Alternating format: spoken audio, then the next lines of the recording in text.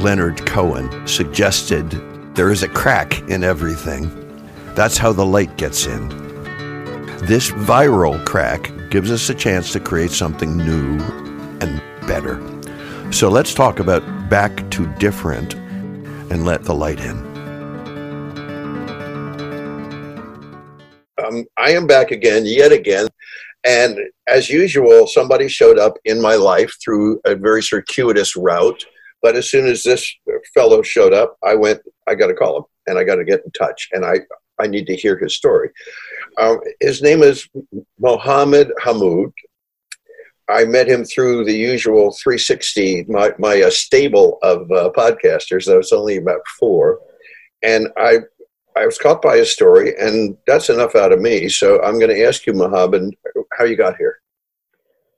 Good morning to you, Mac. Thank you very much for having me on the show and for letting me share how I got here. I can start by telling you my mom and dad, and the picture that I found while cleaning my books yesterday really supports that. I found a picture of my parents the moment I returned from Spain in 1992 as they were coming down the stairs to greet me, and both of them with their arms outstretched, almost falling down the stairs, running to greet me.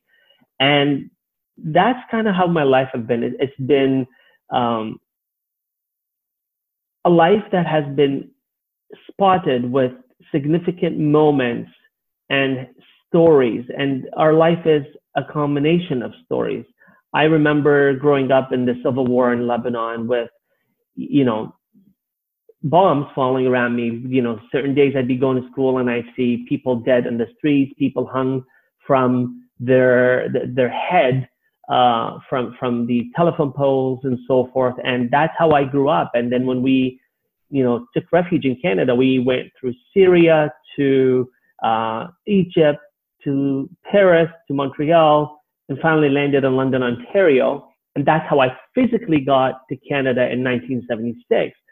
But from there, the reel in my head continued to spin as I would always, as I walked to school and home after school, my story of my life would spin, starting at, I was 8 years old. And I would talk to myself and say, one day you will share your story. One day you will talk about your story. And it's not that my story was any more significant than all our stories, but the letters that made up my story, the letters that spelled the words that would describe who I was and where I was going and who I would become and who I would meet. Every one of those letters became a very incredibly important and moving letter to spell a word that would allow me to meet a person that had an impact on my life, or go through a process or a place that impacted me and helped me become the person who I am. And that person today is, I'm a father. I've got 3 children. I'm married to my wife of 20 years.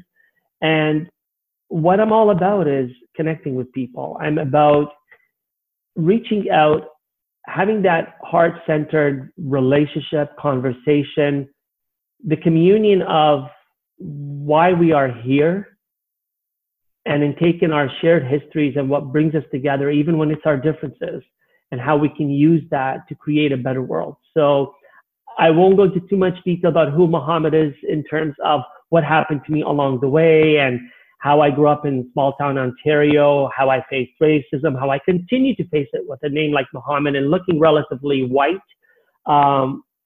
I was bullied. I went through all these wonderful experiences that made me the person that I am, and that allowed me to reach out with empathy to the people that I meet on a daily basis. I believe it's those experiences that we encounter and live and repeat in our head and relive that allow us to see when people are going through them.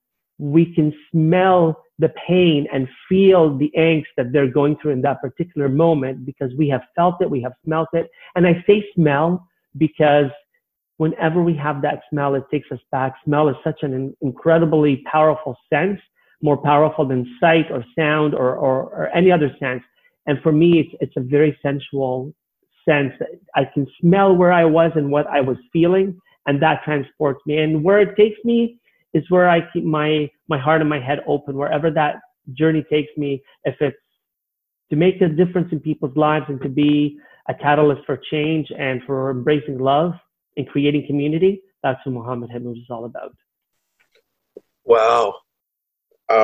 Several things. Number one, I was reading Albert Einstein's journal some years ago, which is fascinating. He's one of my heroes, a deeply spiritual man besides extraordinarily bright. Genius.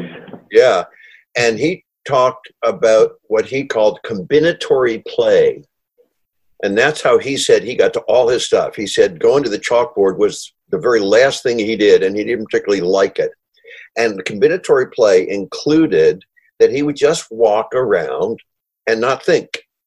But one of the things he focused on, and I was so glad that you did because I haven't thought of this in a while, was olfactory sensations coming through his sense of smell.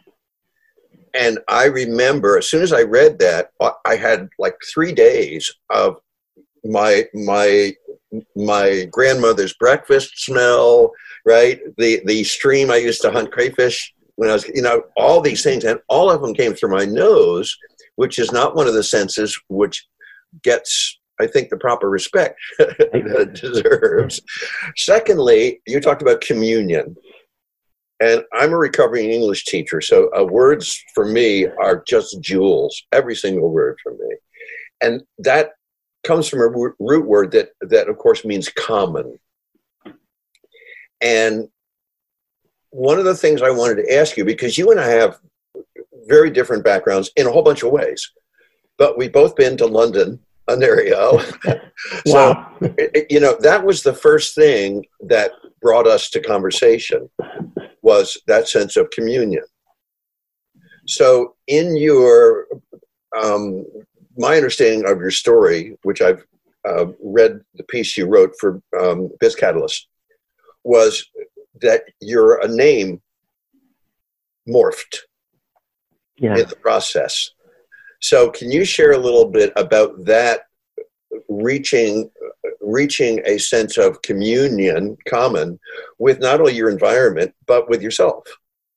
Yeah. And as you just said that, and you used the word communion to help me understand my name, you think that you know everything that you do but yourself. And then when you meet someone and they came into your life for a reason, and we're having this discussion this morning for a reason, you just allow me to look at the transitions of my name through a more positive lens. So I've always said that my name has morphed because I've had to hide my identity and who I was.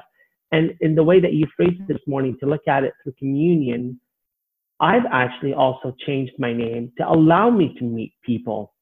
So it wasn't always negative. So when I came from Lebanon, I was Mohammed. That's what my birth certificate said, and spelled in different ways because when you translate it into English, transliterate it, right?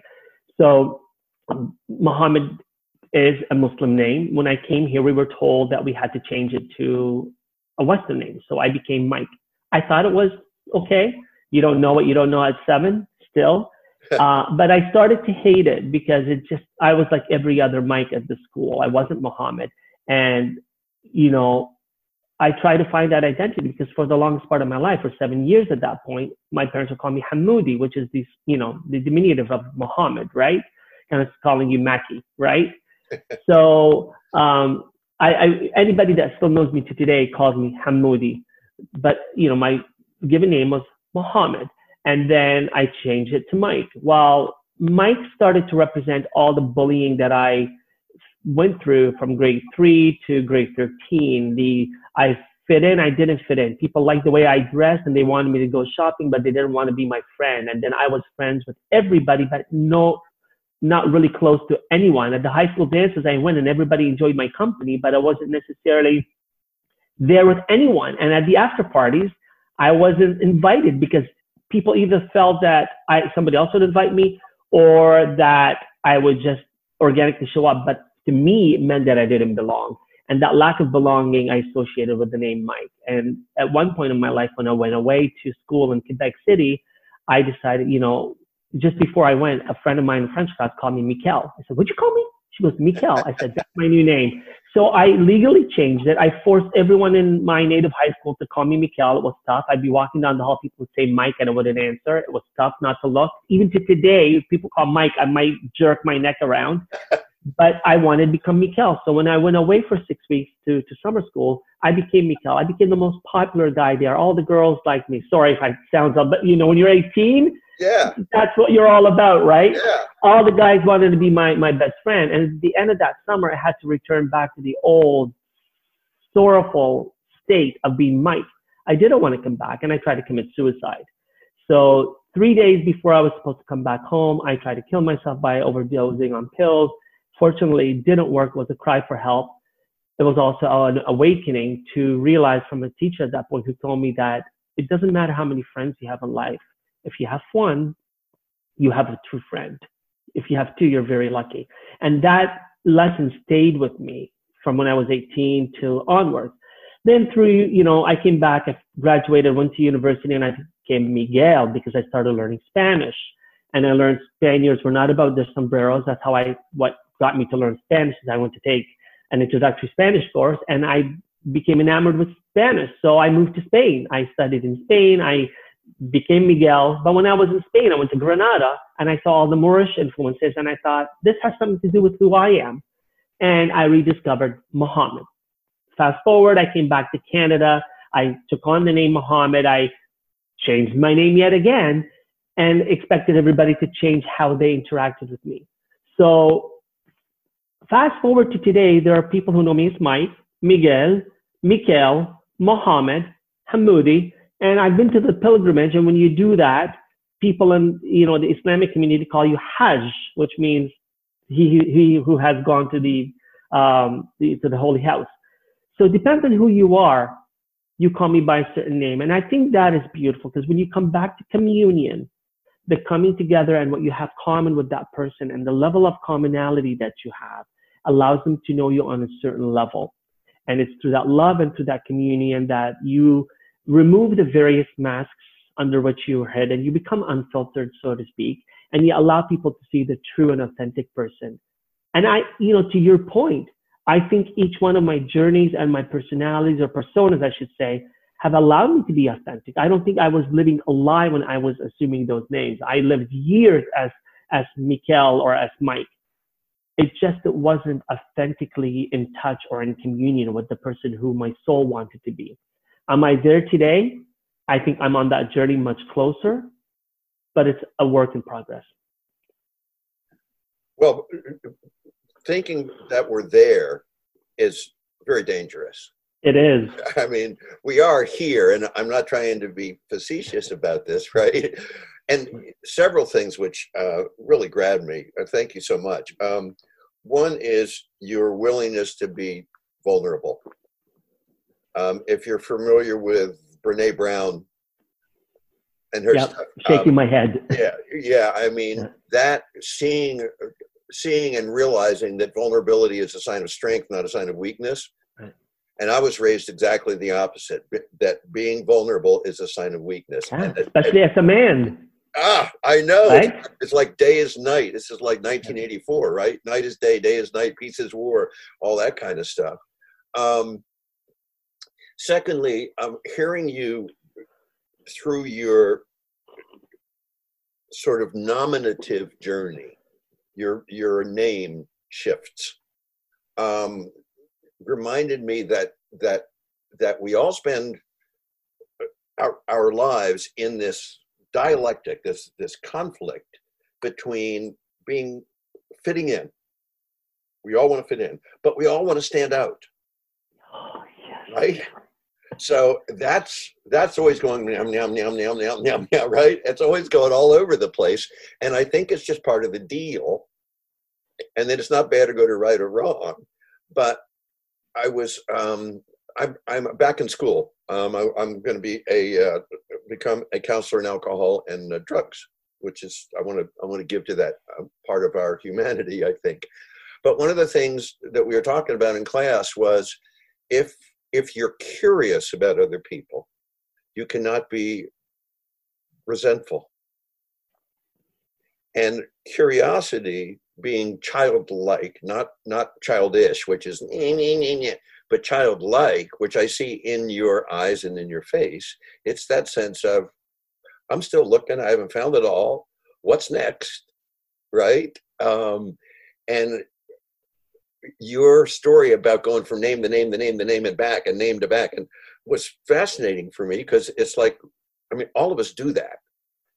We don't get to have it clarified by name changes, but we all do that. You know, we go from father back to son, back to teacher, back to learner, back to smart guy, back to stupid guy, back to, you know, we all make that back, bam, bam, bam, throughout our lives. So let me ask you about this time in human story, this pandemic, this disruption, however you want to frame it. I mean, it's pretty incredible. What do you see in your experience and in your thinking and in your heart and in your soul that may indicate that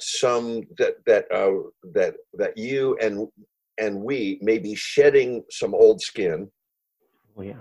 and growing some new skin? Completely. When people say, I shudder when people say, go back to normal. I even shudder when we say, create a new normal, because anything that supposes that we can go back to something broken and evil and hurtful and painful and no longer attainable and not even desirable is wrong, right? To think that you can make a forbidden permissible, to think that you could justify killing or justify stealing or hurting another is just wrong. And to go back to a situation where we got here because not just of the COVID virus, but because of our virus of racism and our disrespect of the earth and our communities and each other. And I don't want to go back to that. And I don't want to reconstruct a new normal that has anything faintly reminding me of what the old normal was. What I think I wanted to do and what I've been, sharing through my social media is a new, better, more wholesome, more inclusive reality. If anyone has ever been sick, so I tried to take my life and God gave me a second chance. That was an awakening. Right now, humanity is sick and we are being given a second chance. Let's not make it about toilet paper and supplies and hoarding. Let's not make it about, without any disrespect to the people who've lost their jobs and those who have lost their lives, for the rest of us who are doing okay. And, before you turned the session open today, you said something to the point that we're okay. It's a first world problem. We were talking about Zoom and how we get on. You said it's a first world problem. You and I have first world problems. Yeah. We don't have any problems. Even I think when we have health problems, when we have financial problems, we live in countries where we are blessed, where we have a high sense of social responsibility to each other and the governments to us, and nothing is perfect, but we are blessed. So for those that live in first world countries, count your blessings and be grateful. But moving forward to building this new reality means recognizing what you did before was wrong, that you need to do better, that you need to rewrite the definition of inclusion, that you need to widen the circle of safety and not, intentionally permit or make room for others, but stand back so that others feel they belong in the door that you've allowed to be open. The minute that you become the active participant, you've remained the dominant culture. And you and I can be dominant even if we come from an ethnic or another non-dominant, but we have a certain socioeconomic status. You and I are healthy. We are men, right? So we're privileged, and privilege has many layers. It's not just about black and white. It's not just about English or French or indigenous and not. We have privilege. And so we need to stand back and disinvest ourselves from the privilege that we have hoarded and amassed, take those masks of privilege off, and be authentic, be vulnerable, recognize that it's a strength and not a weakness, and allow others to commune with us. And it's that, I come back to that word. And to your point, I don't mince words either. I'm a linguist in my background. I study translation and mysticism and literature. So for me, the idea of communion is not just with a greater force, whether you believe it's God or Gaia. it's communion with each other. Because when we truly come to respect and accept and love and embrace the other for their differences and not in spite of them, we open that opportunity to be healthier, warmer, vibrant, alive. And that's the reality that I want to help build.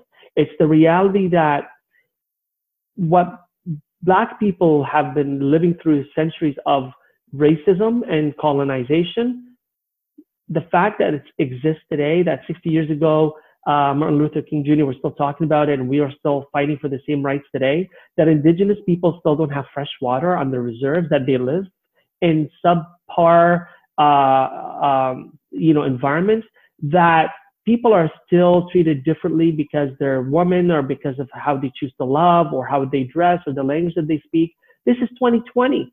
So the fact that we can have 2020 vision and clarity to move forward, this reset is an opportunity for us to have that clarity. And so rather than look at 2020 as a breaking point, look at it as when the earth removed its own masks and we were forced to be vulnerable and look at the earth and commune with it and say, we need that clarity now.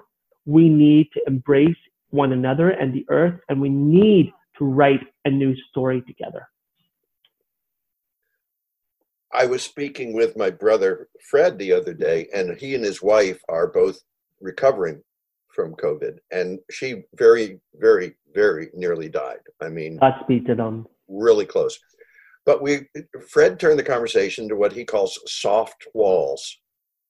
And by that, he means we all have hard walls that we build, right? Between white people, Black people, men, women, old people, young people, Syrians, et cetera, et cetera. I'm not smart enough to know the whole list. But so we ended up talking for a long time about soft walls. And what you're saying, I don't think that helping to move forward is as difficult as we may make it seem. I think it's how we talk to the people next door. It's how we talk to the people in the store. I've started, and it just came to me when I go to the store, and my wife has a compromised immune system, so that's part of my job, which is fine, is everybody who works at the store, I always make a point of walking up and saying, thank you for being here. You guys are warriors. And they're like, we are? It's like, yeah, you are, man. Right? So it's just about opening, as you said, opening that small, precious door to who we are. And remember the Sting song, I hope the Russians love their children too. Yeah. We now know that they have children and they love them, right? Yeah, it's no more complicated than that. So at least for me, and I suspect for you. So I want to ask you two kind of closing questions. One is, if you could kind of encapsulate, which is always dangerous because it means leaving something out, how you would help people see this opportunity. And then the second question, you have kids, right? Mm-hmm. The second question is... You must have known I'm thinking about my children right now. It's odd that you asked me that because I was just thinking about my children. I can see kids up here going, kids. Yeah. When don't I think about children, but... No, that's all right. Kids are great. Kids are so much smarter than we are. Thank God that we control the money, or kids would be in charge of the planet. Some years down the line, when for one reason or another you're no longer here to bother your kids, either you've moved away or you've moved away in the sort of cosmic sense, what would you like your kids, when they're talking to their kids, your grandchildren, when they talk about dad and 2020, what would you like them to say about how you handled yourself? So let's start with the first one. If you can boil this down to a thought about what can we take away from our conversation so people can go, you know what? And then the second question about your kid, my friend. So the first one would be a true healing. When we recognize that we have a sickness, we call out for a greater force, something greater than us, and we ask for that force to help us heal. And right now, there are three forces that I believe are helping us, that can help us to heal. There's the omnipotent force, if you believe in God or a spiritual deity or nature, right? There is the earth. There's that force that is bigger than you and I, because the earth has started to heal and to become herself again, right? And so we need to respect that healing force and work with it and not against it, because it forced us to stop. It forced us to stop our economies, our work, our lives. And it said, enough. You've hurt me long enough. I won't hurt you back, but I'm healing. And in you taking the medicine, there are things that you won't like to taste. And that meant we had to heal. People had to die. People had to lose their jobs. People had to lose many things as the earth was healing. Just like when we are healing from a sickness, we lose certain things. We lose our stamina. We lose, right? When you get better, you don't really get better. You just get a bit better, a bit stronger. Right. So believe in that greater force, believe in the healing of the earth, but believe in that you are your own healer as well. If you refuse to believe in a higher force, refuse to believe in communion with the earth and communion with that higher force, and you refuse to believe in communion with yourself, and you keep these soft and hard walls from really getting to know who you are, then you're not going to grow. You're not going to change. And that change has to be internalized before it can be externalized. So that would be my first question. Start with yourself, but recognize it's not just about you. It is about everybody on this earth, the earth, and this greater force. Second, about my children. And the reason I tell you I was thinking about my children is as you were talking, as you were being hopeful, as you were talking to my instinctual father figure, and probably even when I'm sleeping, I'm thinking about my kids. Are they okay? Are they home now? You know, I hear the garage open. Oh, my son's just come home, right? So I want my children to know that myself, I did something. And I have been. During COVID, I've been speaking out. I've been organizing different virtual town halls with people in my community. I've been going out to serve people who are less fortunate. I've been trying to get people to be positive and awakened and aware. I'm doing the little to the most that I can, and it's never enough because you need to do more and more and more. And I'm trying to find that way that I can heal, that I can help others heal, that I can help the earth heal. And I do that through spirituality. I do that through connectedness. I do that through the connection that you and I are sharing today. And that really comes back again to the word communion. So I want my children to know the wholesome person that I was, what I was able to give that. And this is it's amazing that you thought that, because I'm just across the room from my son who's sleeping this morning. And as I was preparing my tea, I thought, I closed the door on him so I wouldn't bother him, and I saw him sleeping. And I thought to myself, oh, how much I love this young boy that's become a man. He's turning 20 in about a week. And I thought to myself, why do I love him? He drives me crazy sometimes, but I love him. Oh, by the way, he's going to have kids, and he's going to be the person who keeps my name alive and my father's name alive and so forth. And I said, but that's not just the reason that I love him, because that's a selfish reason for us to continue to exist through our children. And I thought, I love him for who he is. And then I closed the door, I made my tea, and I came to sit. So as you were talking, I was aware of his presence near me. And it's that awareness of, I am here not just for myself and my own needs, and not even just the needs of my children. We are all the children of other people, and we are the children of their children, and right? We are all children of a greater cause. And I think when we can recognize that, I'll come back to this word without killing it to today, but we need that spiritual communion of coming together, of being one community. And as I always say, we may come from many different backgrounds, but we form one nation, and that is humankind. Thank you, Mike, Miguel, Mohammed, Hamoudi. Did I? I have to look around and like, what's going on? Thank you, Mike. I'm assuming this is the start of a long friendship. We share too much not to. Thank you. Not to continue. Thank you. I will listen to more of your podcast, and this has been a pleasure. And it was much too short, so we're not done yet, my friend. Thank you. Thank you, brother.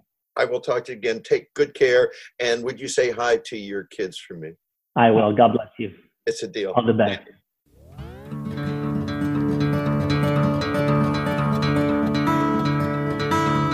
Thanks for giving us a listen. As we move forward with this situation, with this thing that's us, let's never forget that we are all in this together. No matter what else happens, we're all in this together. Thank you.